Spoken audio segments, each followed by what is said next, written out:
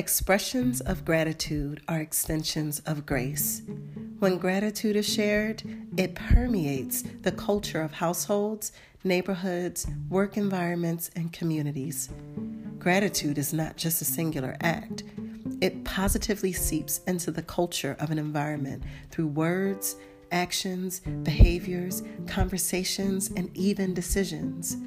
When you reflect on people you have interacted with, what do you remember the most about them? I would argue you will never forget the expressions of gratitude. Today, find ways to express gratitude to the people that surround you. It has the power to transform hearts, minds, and attitudes. Gratitude begets gratitude.